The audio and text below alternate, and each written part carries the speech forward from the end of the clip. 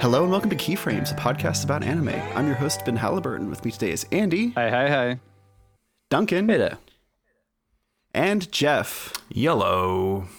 The Core Four back for some more. For this episode, we are going to talk about Tezuka and... I don't know how we decided to euphemize this. Tezuka adjacent properties, Tezuka derivatives, Tezuka and Tezuka accessories. Yeah. Yes, Tezuka and the people who love Tezuka. We are going to be talking about two shows that have both debuted on streaming recently. The first, Phoenix Eden 17 or Hinotori Sora no Eden, is on Hulu, at least in the US. It's 4 episodes from one of those ding dang Phoenix stories that was Tezuka's last work, Osamu Tezuka. And we are also talking about Pluto, which isn't created by Tezuka. It is a Tezuka inspired feels dishonest. Yeah, it's a Naoki Urasawa joint manga. But was Key of written, Monster and 20th Century Boys and probably some other shit too. But given that's on Netflix, yeah. Osamu Tezuka's blessings, or the estate's blessings, for him to write this story. So yeah, we watched both of those. I think all of us watched all of it. We were good. Wow. We're like actual hosts of an actual so show. Yeah, wow. It's like we've been doing this for 8 years. We read the brief and we filled it, and I slightly surpassed it by reading the manga of the original Pluto as well. Oh, nice. Cool. Well, I would like to hear more about that, but first, Duncan, I think you're the one who it was kind of a code pitch, but like I think I pushed it towards its current form, and the reason is because like Tezuka is like probably arguably the one person most responsible for the way manga and anime have been produced and published since the post-war period. He's like incredibly influential. Like, it's hard to underestimate his impact just on an industry. And then, I mean, he basically created the industry. Yeah. And he created like all the things manga, really. All the things we don't make sense, like sweat drops and that like anger burst, like those are all like visual language that he invented all of that. And then when people ask 30 years later, like why the fuck do they sweat when they get nervous? Yeah.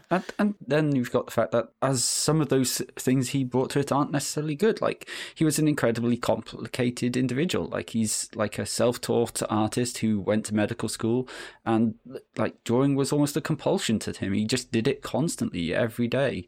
And he was an extremely unconventional worker. Didn't really get on with his own studio bosses.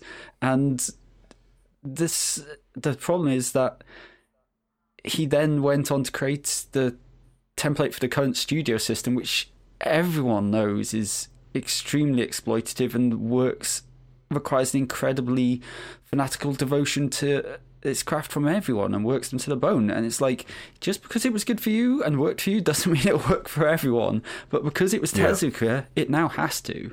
And like, in terms of cultural impact, he's probably most famous for things like his probably shown works, the stuff for kids such as Astro Boy, most prominently, Princess Knight, Kimber the White Lion.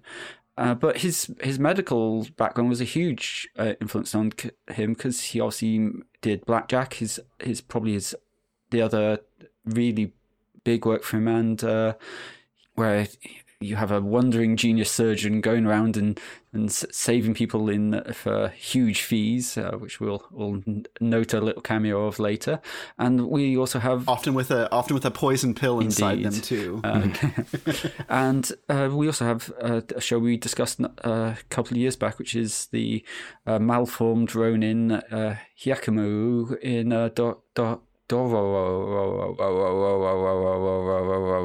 Yeah, your mouth really wanted to say Doro Hedoro. Yeah. But he, like, these were all massive hits, but he was also quite a champion of more experimental works. Phoenix, which we talked about before, was one, and he actually created a magazine called Com, which will also come up later. to promote and produce them for both of his own works and others. And he made Phoenix. He did a biography of the life of Buddha, and he did a Message to Adolf, a book about Hitler, which people don't tend to do that one. That's not a particular ground people are eager to tread on, but he was ready to actually take a shot at it and ask questions about the nature of human hatred and the way that people twist and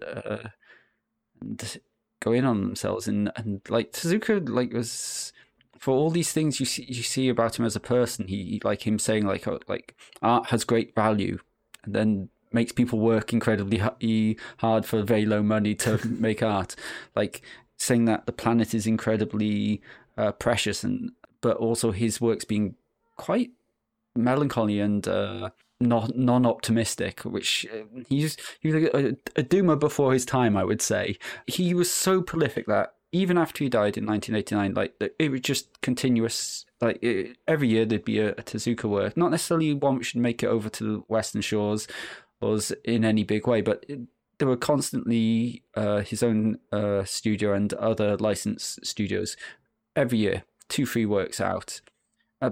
So it's not unusual that we're talking about 2 Tezuka works, but what does make it unusual is, as Ben said, that these works which aren't necessarily wholly original. Phoenix Eden 17 is a sort of iteration on some of his Phoenix manga anthology stuff, and Pluto is a retake on the Astro Boy Great. What's the full title, Andy, of that particular arc? I forget it totally. Greatest Robot on Earth. Yes, that's the it. Greatest Robot on Earth. Arc. And like I think in some ways Tezuka's proved to be like the perfect person to have his work adapted by other people, because he famously did have a recurring cast of characters he liked to treat as actors within the works, and so it's perfectly natural that they're used to tell new tales. And strangely, considering just how precious anime and manga tend to be about stories being told exactly how they were, things like Pluto and this latest Phoenix seem to be very well received in general. And so I think it's kind of interesting to find someone who so much made the mold, but in some ways also broke it. Yeah, no, I agree that like it's very funny that there's like the institutionalized commercial Tezuka, and then there's the weird Tezuka who has these pessimistic stories and these like grotesque characters, and often at best ends with the conclusion that like very few of us will survive our own stupidity, which doesn't seem like a marketable, maybe nowadays it is, but at the time wasn't a very marketable perspective. If we want to talk about like our own relationships with Tezuka, I really only know him by like reading animation history and kind of like working backwards from stuff I like to him being the prototype. I think my closest interaction with him has been watching Blue Blazes, where Okada Toshio has a very unflattering but still kind of loving impression of him, where he shows up mad that the Daikon people didn't ask him for permission and feature more of his characters when they made their own little homage thing. And he was kind of a megalomaniac, but I think you have to be a megalomaniac to create an entire like commercial institutional genre of animation. And yeah, his legacy is all over animation, from the idea of limited animation to this ridiculous perma-crunch philosophy that is basically chickens coming home to roost nowadays in the past decade or so. Where, yeah, it's not sustainable. 2 generations later, it's not sustainable. Yeah, I've never been a close watcher, reader of Tezuka. I watched Astro Boy when it was here as just another throwaway cartoon show. I had no idea, its providence or like its impact. It was just like one of the lesser shows that I would watch on like a Sunday morning, along with like the Smoggies or something like that, some weird Belgian cartoon. It was all like what are the all the same for me. With Bill and Ben Flowerpot Men, that sort of thing. Oh, that's British, but yeah, the Smoggies, the fuck. Yeah, I'm pretty sure that's French. So you might not have gotten it over there. The Smogies. Yeah, no, we won't be getting any French adaptations of anything unless it's Muzzy. Which is, nobody remembers that.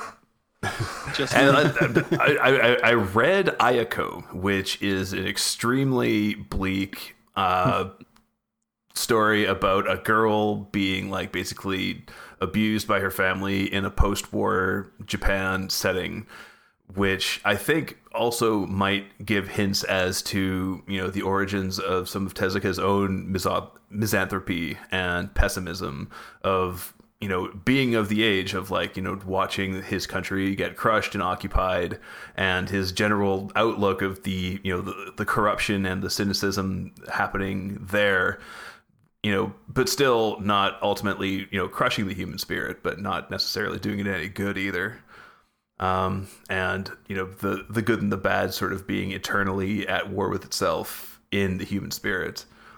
And yeah, I started watching Eden, and I was like, oh, you know, this is hardly even recognizable as a Tezuka thing, because, you know, I hadn't even watched it. Well, I mean, I hadn't watched a lot of his work. I didn't watch the original series. I realized that, like, oh, this is like that thing that those guys were talking about a couple of years ago. Maybe I should go back there. And then you guys warned me off and say, no, don't bother. Just watch it as its own thing. And remembering what you guys said about that show, I was like, okay, yeah, this is definitely more Phoenix for sure. That asshole bird, I think, was the way we described it.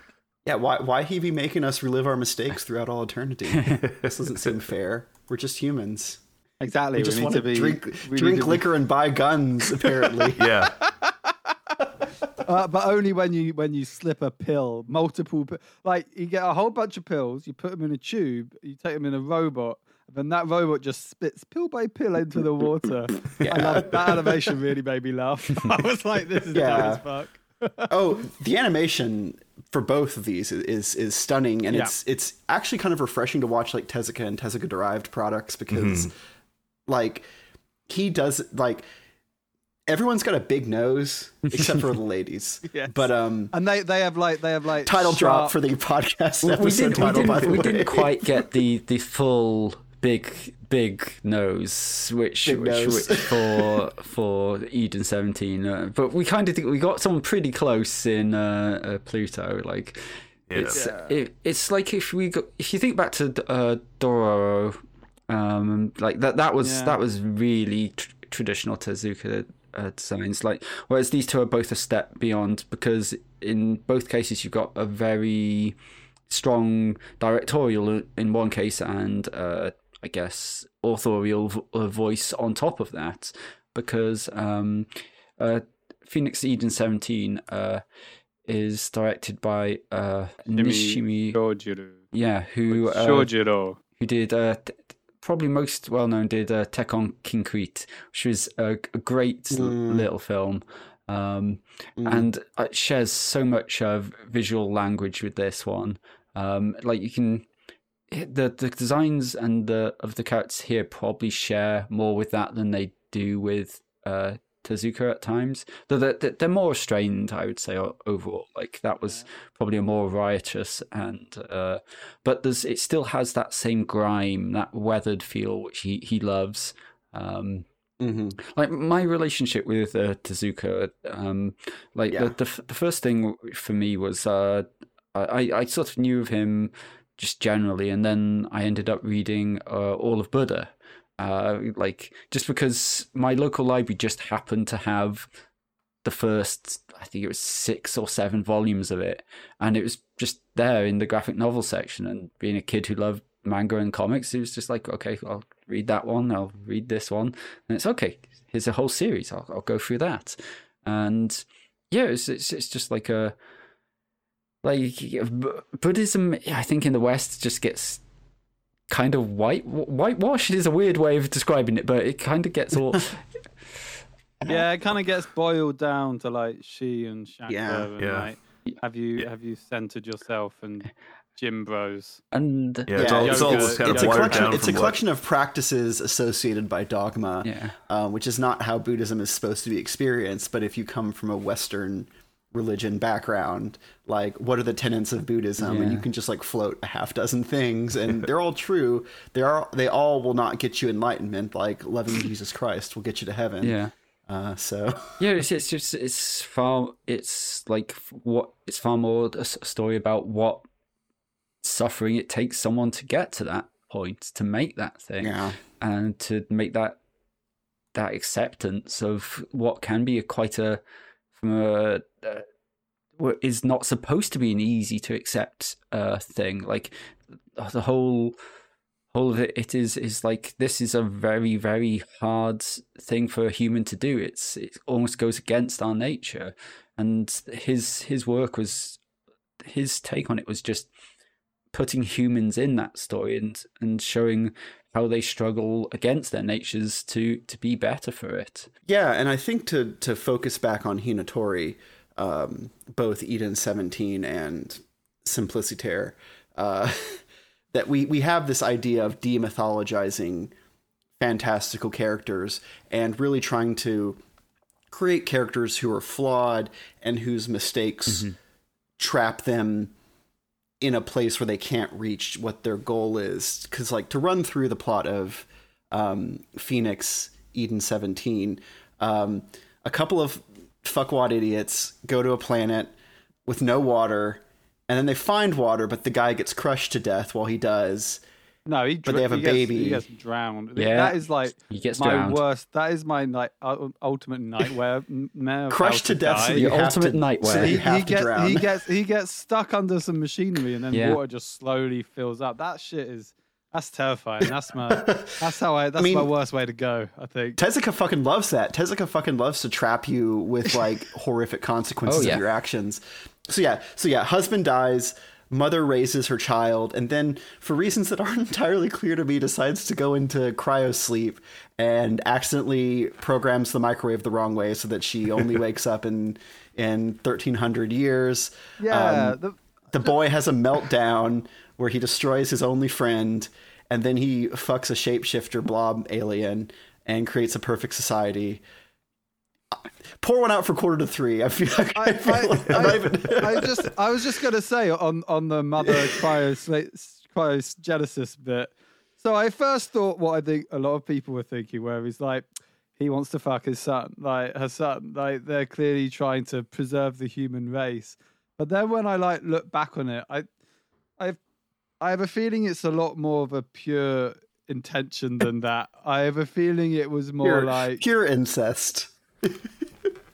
Yeah, I mean, I think her pure intention was purely that she was either going to kill herself or do that, because we see her bring herself to the moment of like nearly killing her child because she's terrified of him growing up alone, and so she was thinking maybe I could just I can get over this hump of being the sole person responsible for this child by being completely irresponsible and letting a robot look. Sometimes mommy needs a nap. Sometimes it's tiring being a single just mom.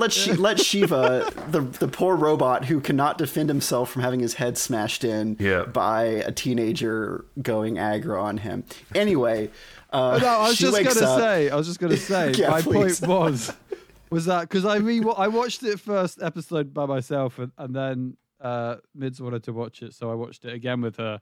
And on rewatching it, I more saw it as like she just wanted to be there for the son so that they both die at the same age, as opposed to like my initial thought of them like incestuously repopulating a planet.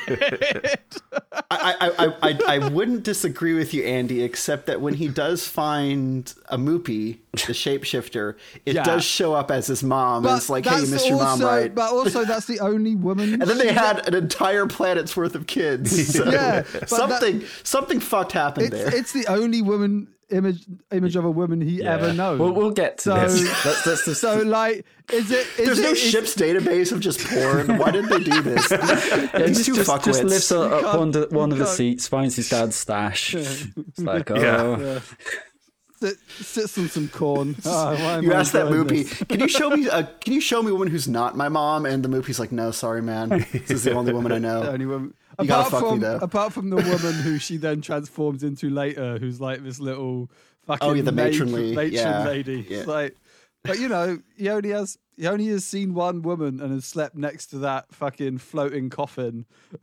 So question: the first time they had a kid and it was a woman, he's like, "Oh my god, they can look not like my mom." Okay. I guess I'll fuck that next. Yes. So anyway, mom wakes up. Son's been dead for 1,200 years. She decides to go to Earth with the dumbest alien great-grandchild she's ever had. Great-grandchild, come. Okay. Right up there. Continue. So the most alienated I was by the designs was how Calm looks, where he's wearing a vest with a sleeveless dickie and a bow tie under it and bloomers. Yeah. And yep, you got to show off those stems. I was just like, why did they dress everybody like Chippendales dancers in your far future society? I don't know.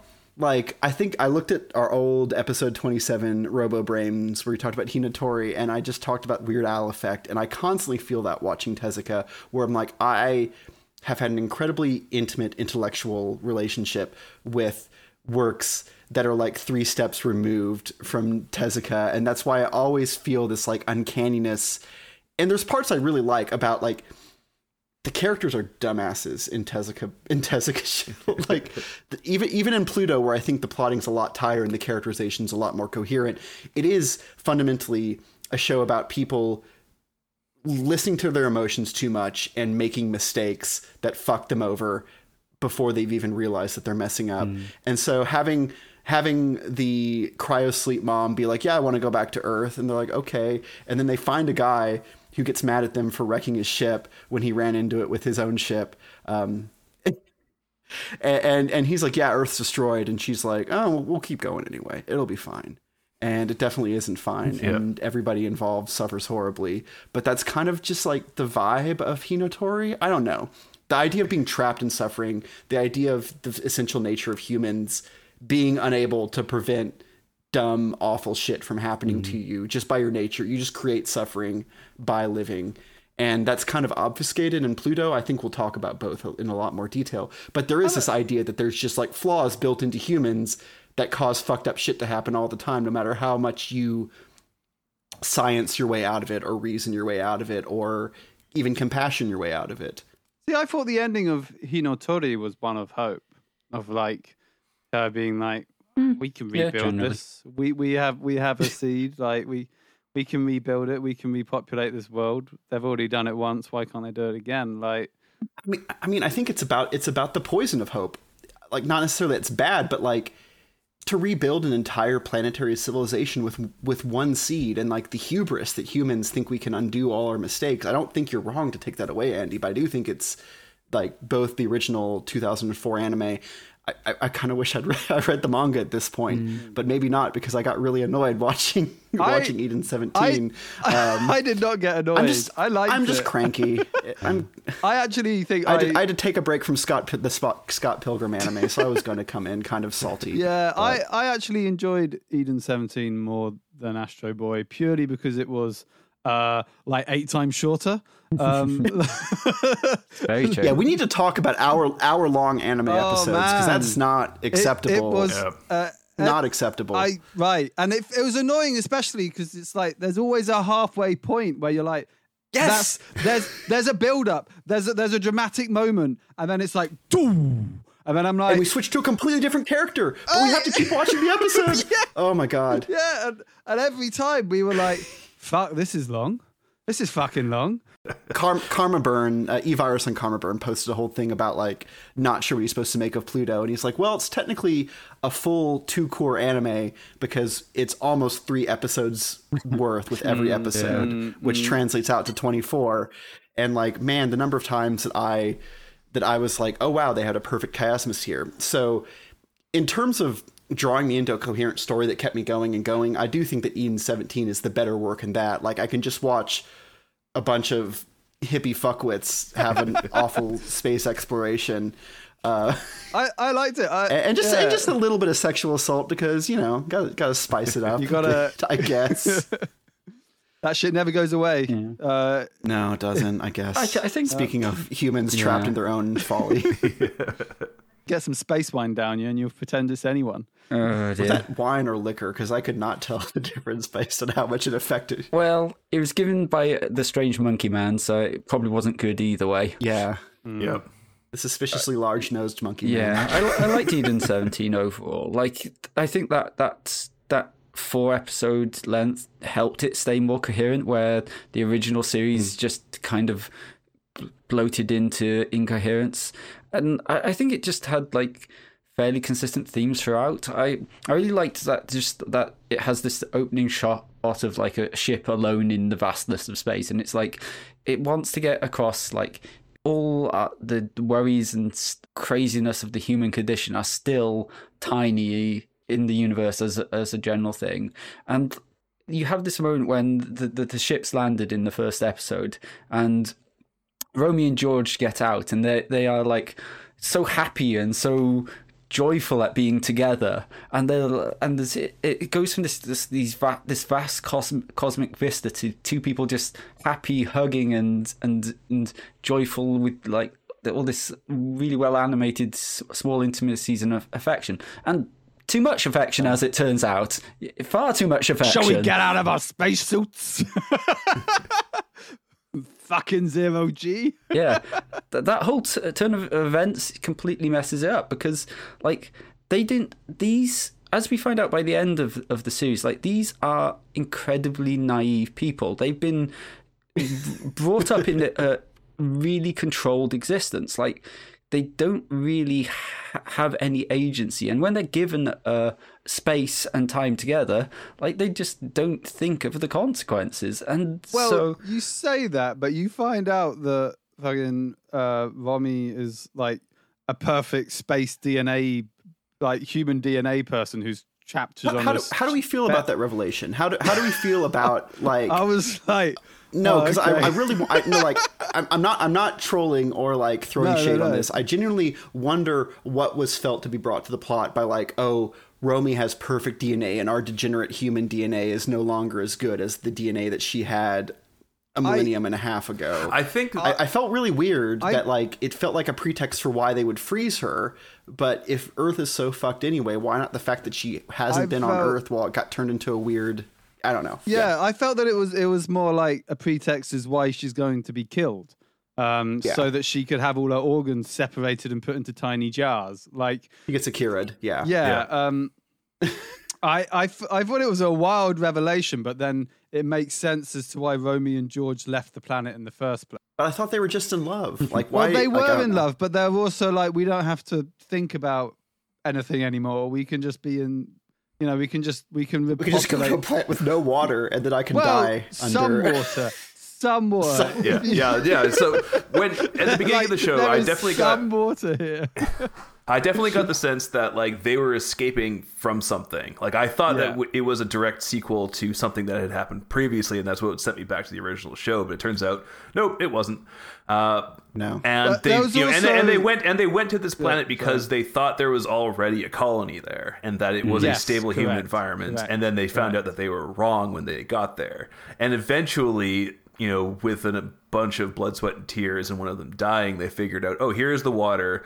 Luckily, we have our like wonder robot that will keep the rest of us alive. And, unless one of us beats us with a hammer. yeah. And the revelation that she was going to be killed sort of, I thought, played into the idea that, you know, the original Earth has been claimed by sort of a self-professed, you know, pure society. Nobody else is allowed to come in. I think that probably also harkens back to a lot of the sort of cultural memory of Japan itself, as well as other, you know, what we're seeing now, like, you know, fascistic ethno-states sort of justifying their atrocities with, you know, talk about purity and sort of like sciencifying, you know, their own sort of, you know, perversities. Racism. Yeah. And, you know, her existence within that world, I think, you know, escaping, you know, naively, I think makes sense in the context of like, you know, this is a story about, like Ben was saying, like the poison of hope, but also sort of the endurance of the human spirit. And I also think somebody was because I think that like the Chihiro robot that rescues them on Earth, that was a character from a previous. Yeah, she's in a couple of other stories. Yeah. And in Phoenix. She's based on a childhood friend of Romy who had, was maybe in the same thing. And we'll get into this with Pluto as well. But like, I think at its basic level, I think this is also somewhat poisoned by like the fanfic effect, where people wanted to like tie things back in clever ways to the original work, but that didn't necessarily add to the work itself. Got bad news, Jeff. The nostalgia arc pulls a bunch of stuff from previous stories because that's just how Tezuka rolls. So yeah, but I mean, like Chihiro and Makimura and a couple other characters are all from previous ones. Like the characters recur kind of at random in the anthology. But so this is kind of what the Duncan was saying, though, is that that's kind of what Tezuka does, right? He doesn't view characters as individual characters, but more like actors that he can pull in at any point. True, but shorthand in Phoenix. In Phoenix, they literally like the same characters from a previous story just show up again. It's been 1,000 years, and they're just there. Stop questioning. It's rebirth. It's Buddha shit, Yeah. And like I do think that you can't understand Phoenix, any of the installments, without like having a kind of Buddhist mindset of like suffering is inevitable. It's a nature of existence. Rebirth happens. So like you will see the same things over and over the longer you like pull out your vision. And especially the idea that like holding on to the past is a burden that invites disaster. And like you were saying, Duncan, I don't know if this is something that you wanted to say on your own, but before we started recording, you were talking about how there are multiple Earths and people are kind of like always like, there will always be Earths for us to look back to. Even if we can't find the original Earth, there's still something that's just like, oh, wow, it's like Earth, except there's carnivorous flowers and stone dinosaurs and what have you. And so like the idea that there is no way to avoid making the mistakes that we've made. And it's just about like what individual characters derive from the experience. And I kind of want to go to what's his name, the astronaut they found. Like his last scene is him like realizing a bunch of things about Calm and then having like laughing hysterically as he's like lifted off of this beautiful Eden Island before it's nuked for no apparent reason. There is like this idea of just like kind of difficult, hard to understand Cohen-like revelation that appears in this show too. I think the exact way I put it was like there's like 3 planets, but there's 4 Earths in this story. Like it's one per episode basically. The first one is the one Romy and George try and create for themselves. Like this Earth, which is just a paradise for them, like a perfect place of what they can imagine Earth to be, and that ends terribly. And then because ultimately Romy's desire to see the Earth of her memory again, that's what Calm is trying to take her to. It's this elusive quality of what Earth means to her, of what Earth means to humans. Like that's why Calm can't find it. The first place he takes her is basically Earth as it could be without humans. It's just a world entirely without organic life, just where the elements themselves are shaping it and have become these inorganic silica life forms which make giant Jenga thing towers and batter spaceships. And then the third episode we see like the Earth as it is, like it's as human society has shaped it, this massively industrialized place existing in a forever now, like disdainful of its past and just not giving a damn about its future. One thing I loved was like the little touch of the giant megacorp being Tezuka Inc. There's a lot of little references. Yeah, and the final one though is like what we get in the final episode, which is the Earth as Romy remembers it, which is a fake Earth. It's an ideal and artificial one, which is, I think, kind of speaks to what Romy represents to that society herself. She's like her pureness is a fiction. There has never been a pure human, and there never will be a pure human. It's just they And if she returns home, they will put her in glass jars and dissect her. Yeah. And so, like, there's no life if she returns home to this fantasy either. So yeah, it's just like it's a very melancholic story overall. Like this, the classic wistfulness at the passing of time and our general ability of humans to destroy themselves and the universe not noticing or caring of our passing individually, collectively. This is why I say Tezuka was like 100% like before his time. I think like he's a very, very millennial / boomer. The original black pill. Yeah. Tezuka-Pilled. And if you see a little rat man doing cultural Bolshevism on your perfect society, maybe just don't think about that too hard. That shit happens all through the original Hinatori. Like some like awful guy who's like, "Hey, I'm just here to sell some shit. That's fine." And these like goddess like, "Yes, please sell your wares on my planet." And then just like, "Okay, I'm gonna get everyone high on drugs that makes them love guns." This isn't a metaphor. This is just literally plot advancement. I mean, he's the snake to Eden, right? He is. Yes, he is. Yeah, 100%. Yeah. And it's how knowledge is dangerous, which is also part of like the Garden of Eden theme. It's just like, oh, it seems so innocuous to tell them where you're from, but like, if you tell them where you're from, then I liked how the Moopy society was basically just based on Kane just sees his mum do three things. It's she farms, she takes care of him, and she maintains the spaceship. And like that's all the Moopies do. Their entire society just farms. They have their families, and they sort of venerate and look after the spaceship that their ancestors are in. And they don't seem to have any.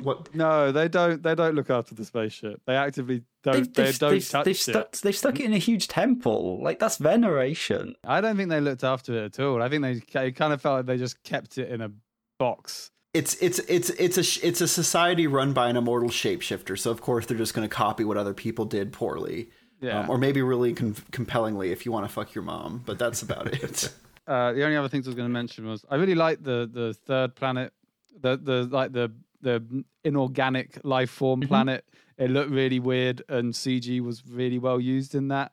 I also liked a couple of touches to Pluto. So there was one reference of the original Tezuka design of Pluto in the Hall of Robots that Zudaban's ship had. Yeah. You don't see the face, but you do see the black body and the red band. And then also that weird nuke robots that came in the 4th episode.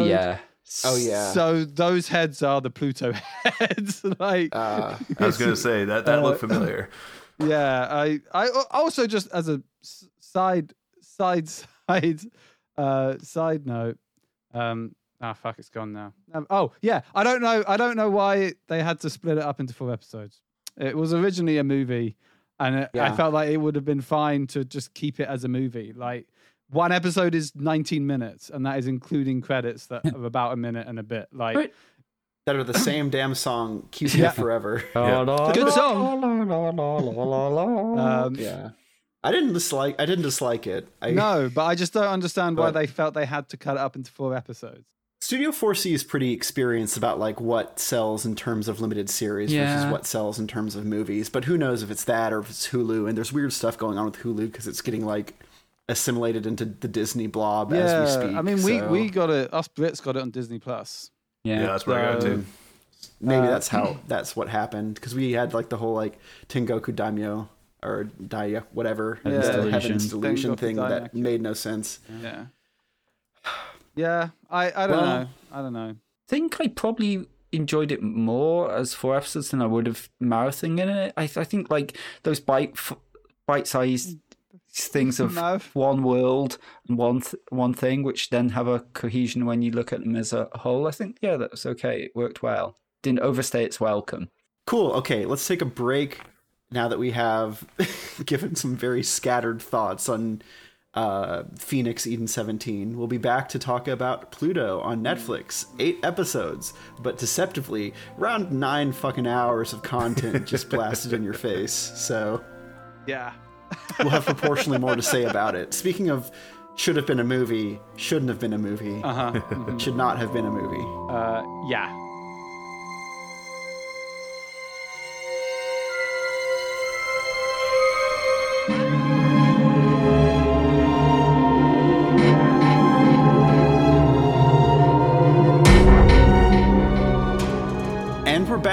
as we said before, we'll be covering Pluto on Netflix. Just came out. I wish I'd looked up the director before starting this. We'll cut it in.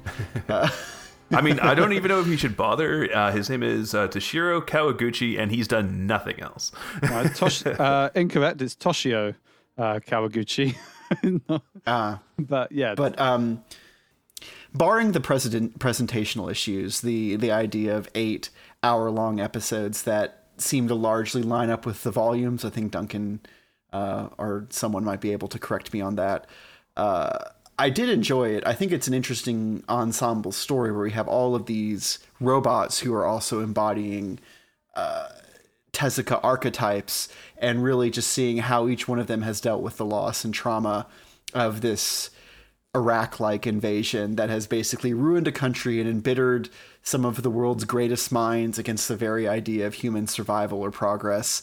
I think Geschichte, which is face or visage in German, was largely a great viewpoint character because it was a mystery. And after a certain point, we're pretty sure like what Pluto's agenda is, even if we don't necessarily know who's behind it. And the escalation at the end was maybe not for me, just in terms of taking it from a very personal drama of how we all deal with loss to just like, I'm gonna wreck the whole world. But I did enjoy it, and I did enjoy that it finally, to kind of roughly go over the plot, that eventually it takes the combination of these 3 different robots, all put together, Geschichte's memory and Epsilon's like despair and Astro Boy's like childish optimism, to make a character that can defeat a guy who wants to do a genocide. Mm-hmm. But yeah, it was also just like fucking long. Like I'm not used to watching hour-long anime episodes, and it was wild that like sometimes I enjoyed how they made me sit with it. It's what made what's her face, the girl Uran.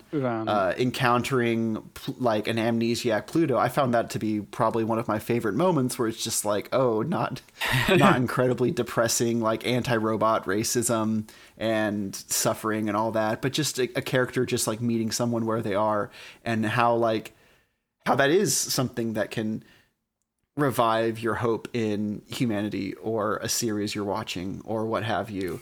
To just see this moment of niceness and listening and openness. And I did enjoy how epic it felt with these like huge ass episodes. But yeah, I don't know. What did y'all think about it when you came away, or even in the middle of watching? Like I mentioned before, I was never a huge Tezuka fan or have much of a knowledge base. So I came into this knowing that Pluto was a well-regarded manga, but not realizing until about halfway through the second episode that, oh, wait, this is an Astro Boy thing.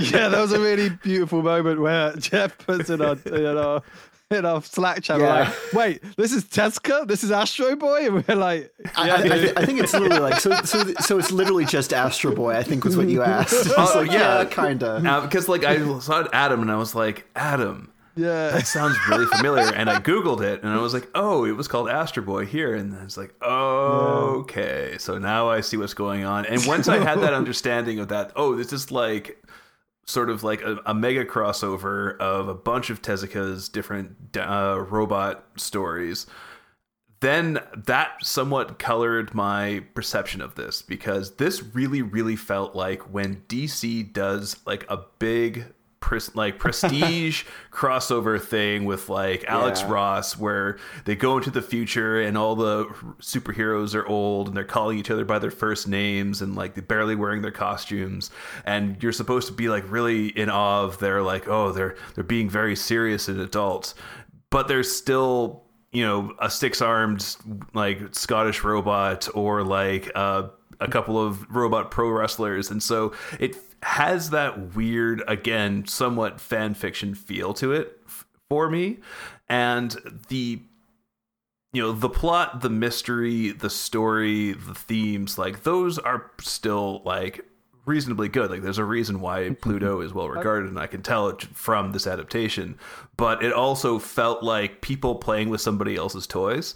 And that always like, and you get the same feeling with like a lot of modern day Star Wars. Like when you take a well-regarded story from a megastar, foundational creator in the industry, it's always going to feel a little bit like fan fiction. I just want to point out, apart from Astro Boy, all of those strongest robots in the world were new to the original manga. I don't think that's the case. It's the case with Geschist, and it's the case with North Number 2, and the only one that might not be is Photar, which I guess is what is Epsilon. Are you talking about Epsilon? No, Photar first feature. Epsilon was first featured in the Greatest Robot in the World story arc too. So they're all used afterwards, but they all were introduced in the Greatest Robot in the World arc. Okay, but Pluto is a remake of the Greatest Robot in the World arc. Yes, it is. Yeah, but to make it sound like it's like a fucking Avengers disassemble, like it's not. It's more like Tezuka just needed to make 6 cool fucking robots on Atom, and then Urasawa took that and fucking ran with it. Well, like I said, I don't have the knowledge base to argue with you, so I'm going to let that slide.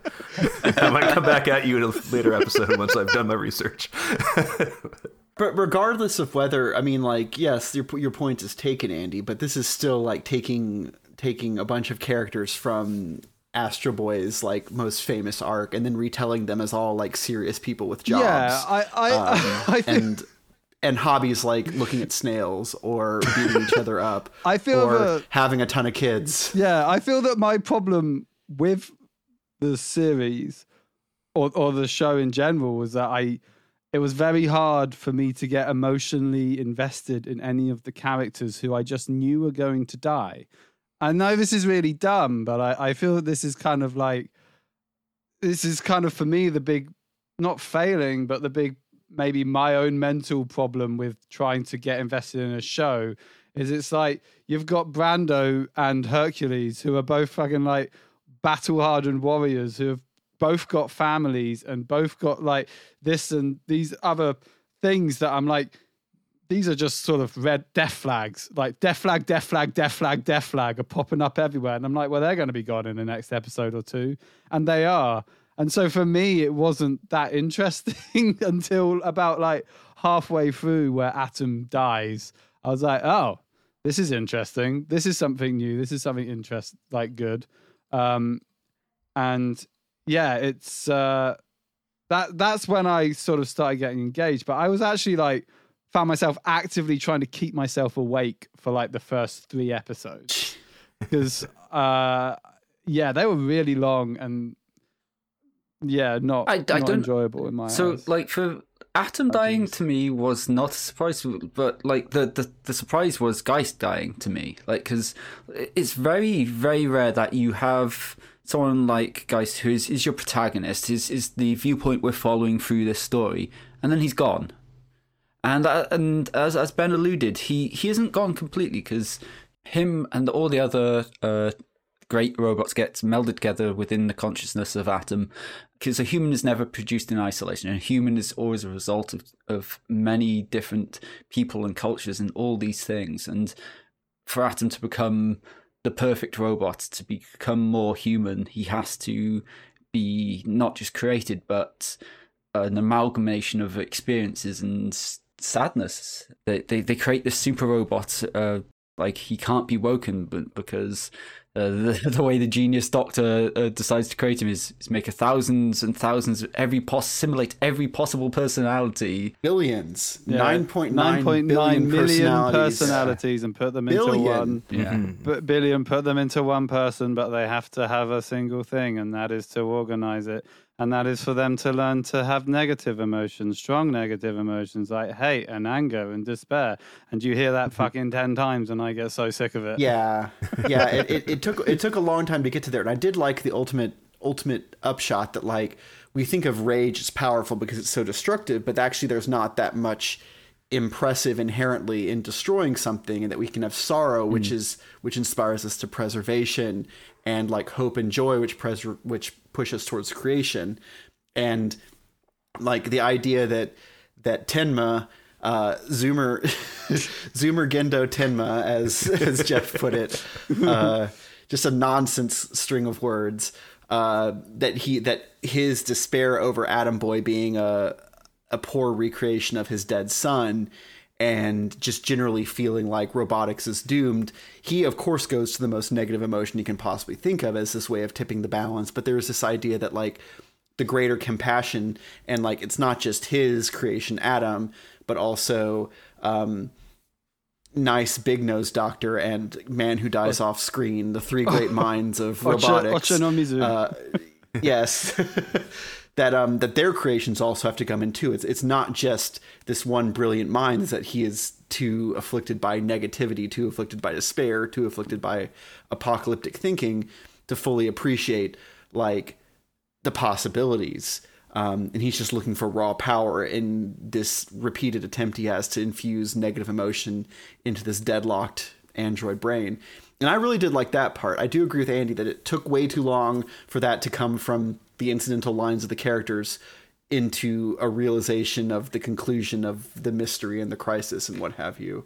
But I did like it. I just it's just a very weird pacing that I'm not used to with anime, and I do think I struggled with it by the end, because like there's a point where you're pretty sure who Pluto is, and you're pretty sure that all the times they've been like, oh, Dr. Abula seems like a robot even though he's a person. Waka waka.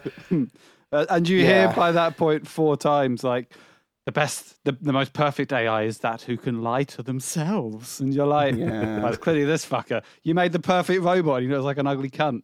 Like, Jesus. I was reading this back when it was being serialized with scans a little bit behind when the official stuff was coming out, but before the official English stuff came out. And at the time, part of me was like, well, there's 2 candidates for Pluto. One, obviously, is the one it arrives at, and the other is Tenma. He's too perfect to be human most of the time. He's doing these incredible feats which no other human can manage, and he's afflicted with this great despair. And for a long time, I like, as it was coming out, like a little drip by drip, you felt it didn't feel as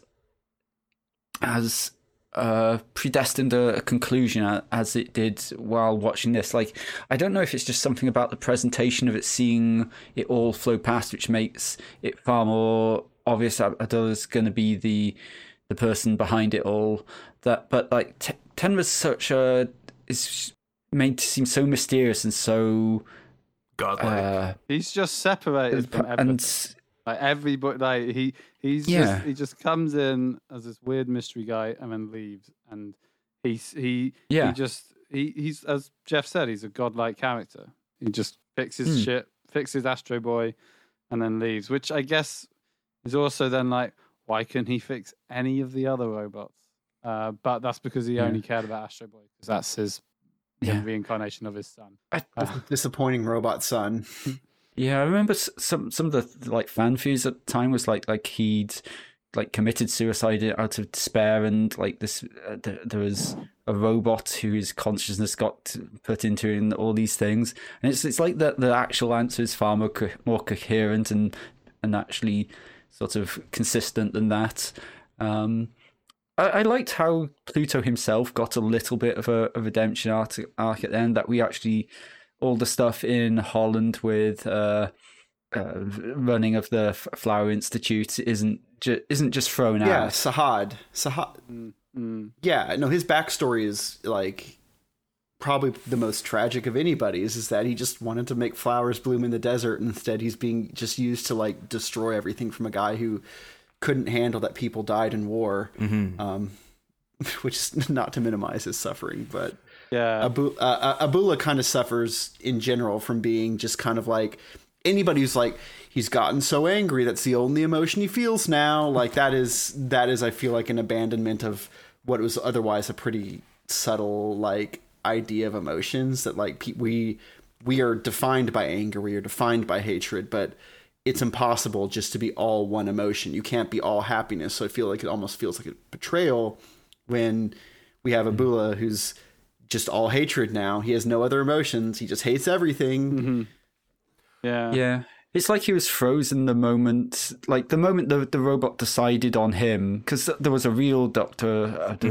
Abdullah before the robot existed. Like the moment it decides that it's to take on him and to take on his hatred and his despair and all those things, it's like it's frozen. Like he can't move past that moment. He is stuck reliving this war which everyone else has moved on from, and like it may be a trauma that people like Hercules or Brando try and atone for, but their actions are in reaction to it. They're not reliving it, whereas Abdullah is essentially refighting it. He's determined it's not over as far as he's concerned. It will never be over until everything is over. It's like there's no winner, and he's determined to just. And I think that is also somewhat at the heart of the themes of this, is that Adam is, almost killed, brought back by Dr. Tenma, but in the same brain lock that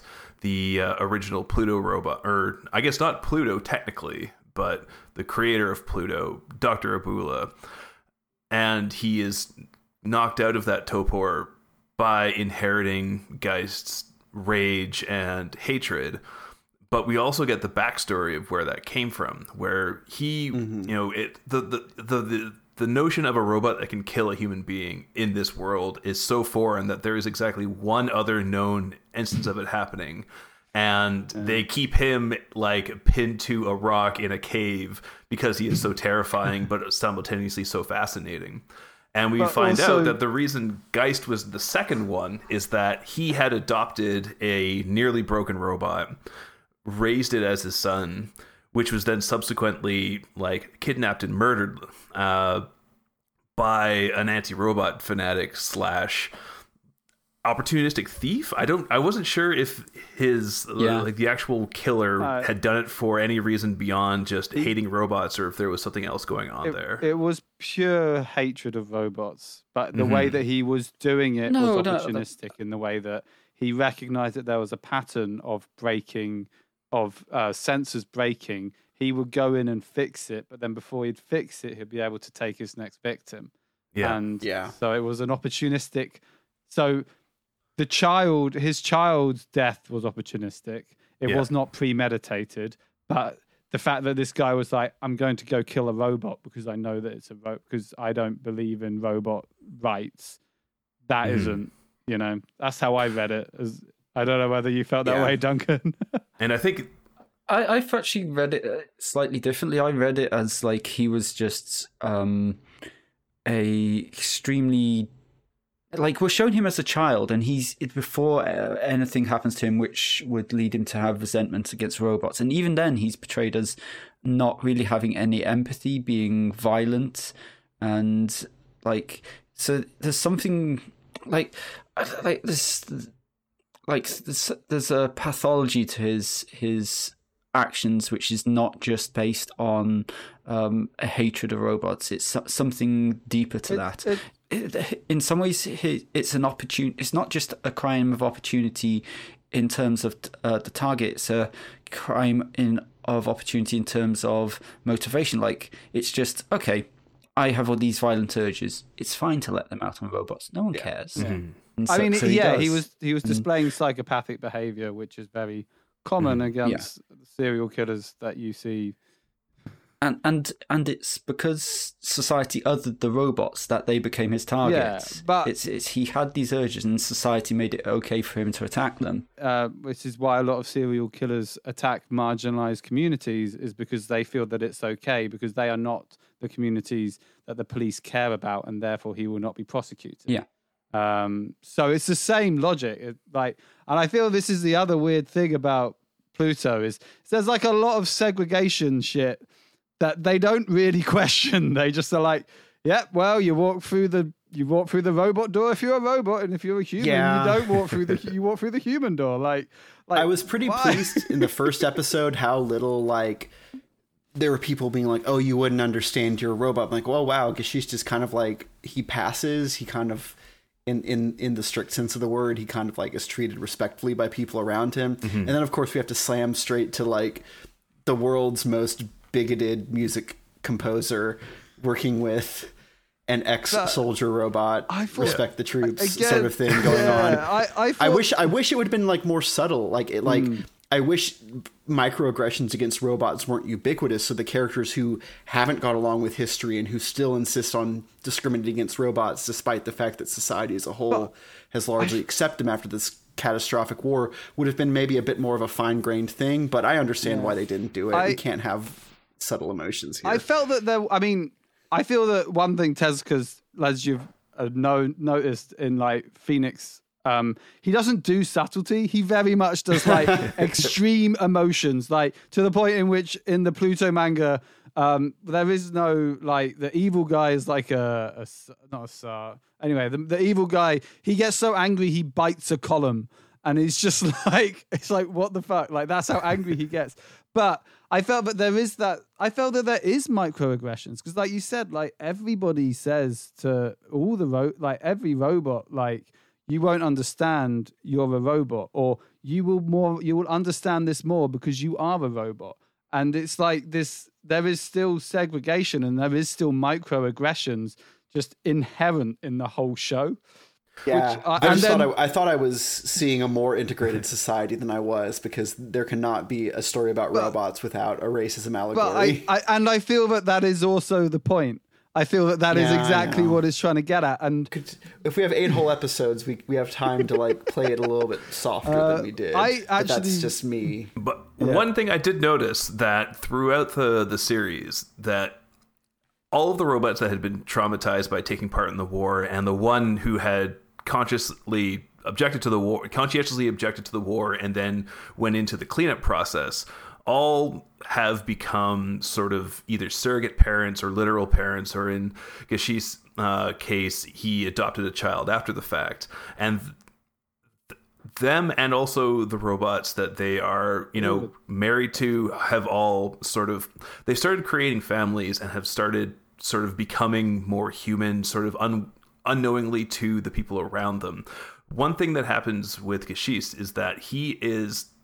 after he commits his murder, his memory is of his, not only of his murder, but also his child that he adopted is deleted, because the people who own him don't want to admit that he did this and get rid of him, because he is such a valuable asset in every other respect. And one thing that that I think Pluto really gets at is that Tenma, he is so despairing at losing his child that he when he intentionally tries to break Abula out of his torpor in his robot form, he only introduces hate. He gives him the last moments of his life, because we see his children being killed, and before we know he has been replaced by a robot, we also find out that, after we find he's been replaced by a robot, the original had actually died and not just lost most of his body.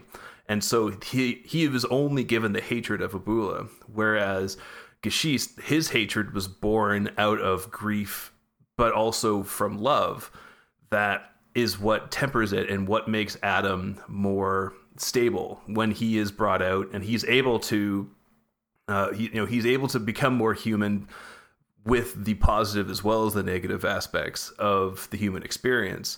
And I think that was one of the more effective, and more subtle messages throughout, is that you notice that, the robots who are attached to children become more human in subtle ways that surprise the real humans around them. It's like, wow, I've never met a robot that is so empathetic before. I've never met a robot who has this seemingly,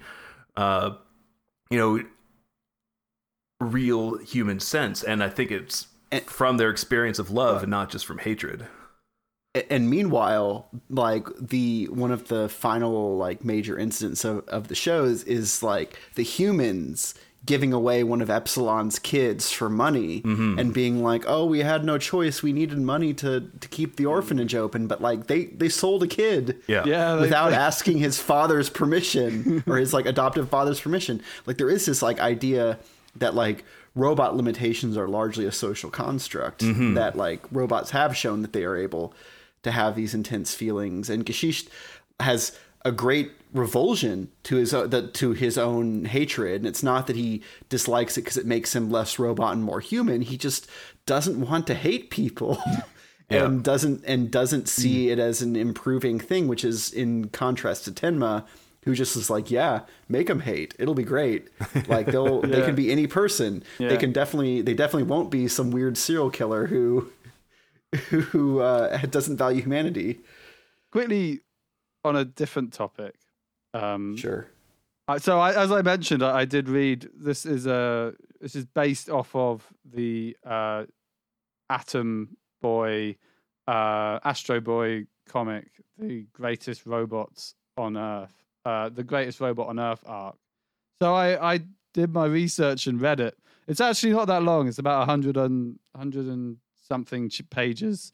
And I guess the most notable difference is there's one part of the Pluto arc that they've added in, and anyone care to guess which part that is? I don't want to.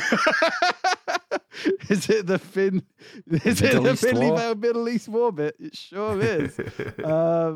Yeah, I mean, the original arc is fine. I can definitely see why people like it so much, because it feels like the first time in which they've created a robot, an evil character that you can't really justify as being truly evil because he's been created to kill or to destroy these other robots. And the biggest amusement to me was the fact that all of their power levels is based on horsepower. And I think that's really funny, because Astro has 10,000 horsepower, but Pluto has 1,000,000 horsepower. And instead of Astro Boy dying, he gets semi-defeated, and then he's like, "Oh, Mr. Tenma, you have to make me have 1,000,000 horsepower." And he's like, "No, I'm not giving you 1,000,000 horsepower. You'll explode." And he goes, "Please." And then they're like, "Oh, all right, yeah, I'll do that." And then he gets 1,000,000 horsepower and like tries to fight him, and like it's a lot more sanitized. It's a fun, interesting read, especially after watching Pluto. I bet, yeah. And like, the biggest, like, fucking Uran is so annoying. She's such a little brat kid. She's like, "Oh, Pluto, you can't defeat Atom. You can't defeat Pluto anymore. You're not cool. I don't like you." And it's just like, what the fuck? And then she dresses up as Atom, which is basically her topless, but with pants on.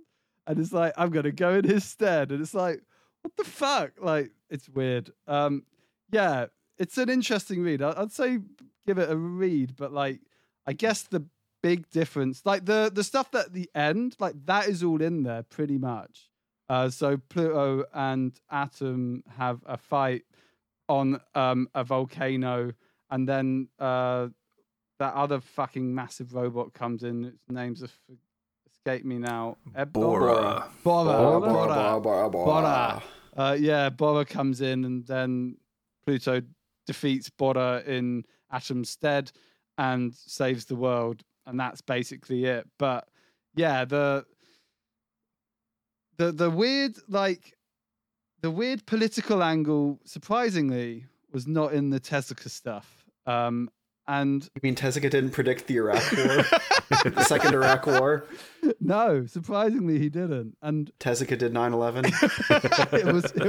it was written there all along. He's the true soothsayer. But so I guess I wanted to just segue this into the political angle, and whether that was like tastefully done or kind of forcefully done. I mean, it was written so soon after the Second Gulf War. Like, literally 2003 is when Pluto starts going. And part of me wonders if it basically, he didn't have that in his original draft, and just the current events were such a... Like, it was the first... saying it was the first televised war isn't entirely true, but it was televised in a way that no war really was in real time before.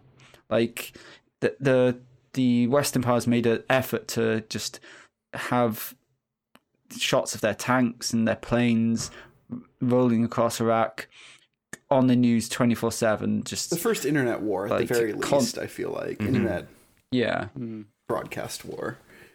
It's so close. I feel like he couldn't have had that complete plan in that complete whole thing in his head, because this is without even talking about the American supercomputer Roosevelt. Yeah, the less we talk about that, the better. That bit lost me. I was like, why is there a fucking teddy bear talking to me? Who then all of a sudden, like the last episode, it's like, oh, all according to Keikaku. This is exactly what I wanted. Finally, not America, is in power again. I was like, huh?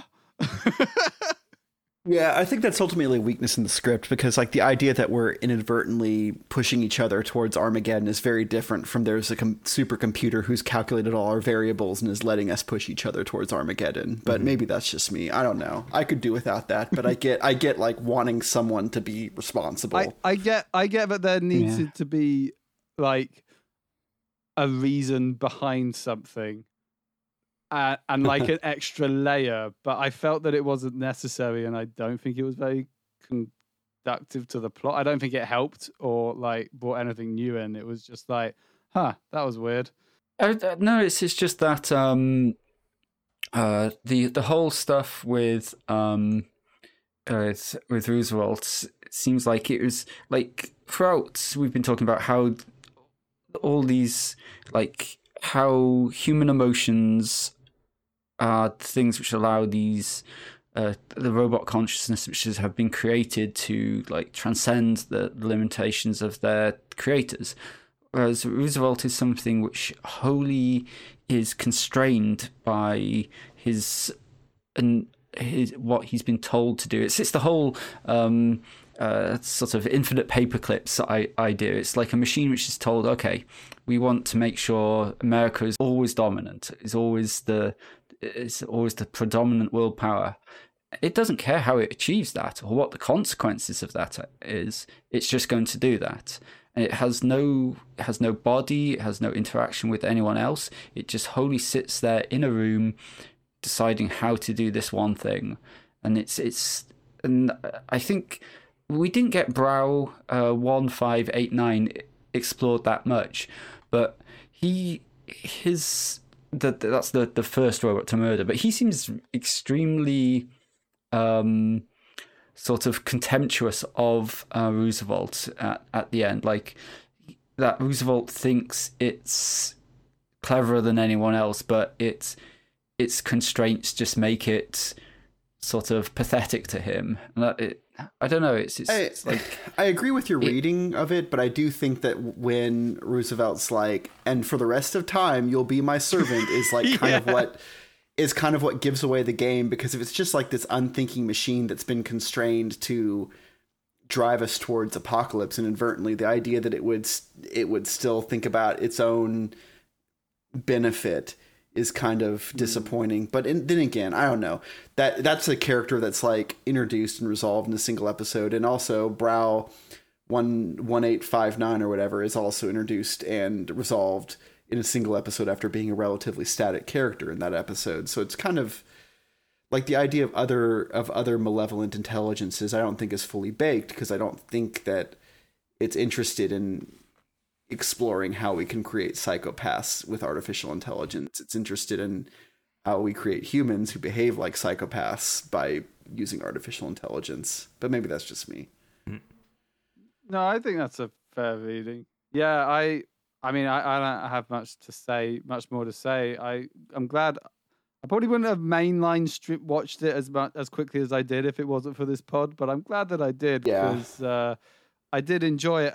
I guess the other thing that I wanted to mention is like the animation just being constantly stunning. Like they absolutely, great example of CG potential. Yeah, they absolutely nailed Urasawa's designs on everything, and it was fucking beautiful. And again, like going back to my favorite moment, which was that second half of the first episode where you see the Maestro and North number 2.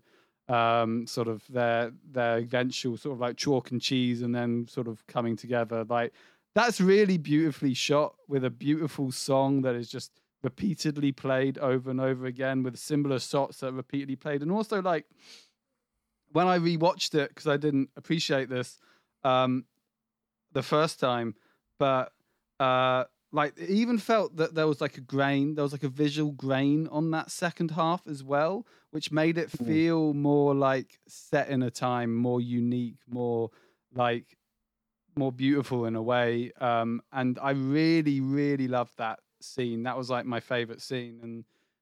And I mean, Urasawa's designs are just not the sort which typically animate well, because he has such fine lines, and he uses lots of hatching and lines within that. So yeah, like, you have to animate every line. It's not a shape. You can't tween that shit. It's so unique, his designs. It's so unique, like the way that all the characters look notably different. It's not a simple job at all to animate his stuff, and I feel they did like a fucking beautiful effort on it. The use of CG was fantastic. Sure, you have like some garish stuff with like some CG cars, but the majority of the rest of it I felt was pretty tastefully done, especially when you go to like the field of tulips. That was gorgeous. And yeah, like, just an all over fascinatingly like gorgeous show, and I really enjoyed it. I guess favorite scenes for everyone else, and then we'll wrap it up. I mean, the recurring motif of the flowers painted on the wall and just like watching that come back, I think is my favorite like visual element that recurred in Pluto for myself. The scene of Uran and Pluto just meeting her meeting this person in this underpass who just doesn't know how he got there, is confused, and just can only express himself through painting these flowers, because he just doesn't know anything else, and how we slowly get the tragedy of the backstory of that. And like, tragedy is there in the original as well, but it's okay. I guess like what I was trying to get at was like it actually focuses a lot more on Pluto. It focuses a lot more. Most of it is done through Pluto, as opposed to concentrating on Atom at all. Like, so he's less of a mystery. It's not a mystery at all. It literally starts off with like the Pluto being created, and him being, and the Sultan going, fucking kill these 7 robots, please. Okay, thanks, bye. But the whole Bora stuff, like the whole Bora committee murders, that was a completely new layer that was put on top. That's good to know, like that he was a more traditional antagonist in the original. Then, like, he was a constant presence, whereas part of what made this interesting was, like, obviously it was a mystery, like we were being, as I was alluding to earlier, we didn't really know who was doing it. Yeah. So what about you, Jeff and Ben? What were your moments then, or your scenes? I already answered the motif of the painted flowers. The same. Yeah. Although the show's never as majestic as in the first episode. Like the how big the world feels. How, like, we don't know how far we are in the future. We don't know how far robot technology has progressed. I think that the first episode's also just a masterclass of, like, creating a big world that gets narrowed down episode by episode to solve the mystery. Mm-hmm. Yeah, that's spot on. Jeff, what were you going to say about your favorite, like, shot or scene? I was just going to say the North Number 2 sort of almost like anthology side story was such a nice little, like, tightly contained microcosm of the themes of the overall show. And at that point, how mysterious the threat was of him, becoming sort of, human 2.0, and then casting off his cape that because he was ashamed, he was a weapon of war. He was ashamed of what he had done in the wars. He wears this cloak to sort of hide his, like, hyper sort of specialized body.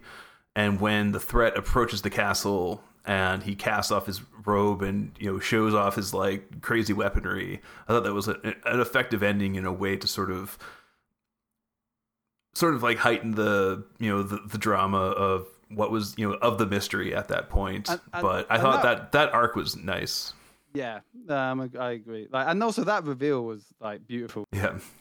I have a final question for you guys. Like, we've all said this was a marathon to get through.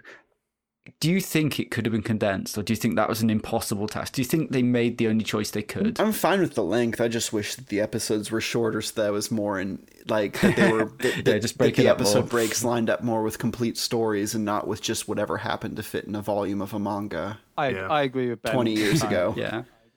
Yeah, I think by virtue of it being an adaptation, and it being so tightly plotted that there wasn't really a lot of fat to get rid of, but there was just also so much. Like, I think there was a certain amount of obligation to have 7 well-rounded out robots where you could tell the exact same story with 2 or 3.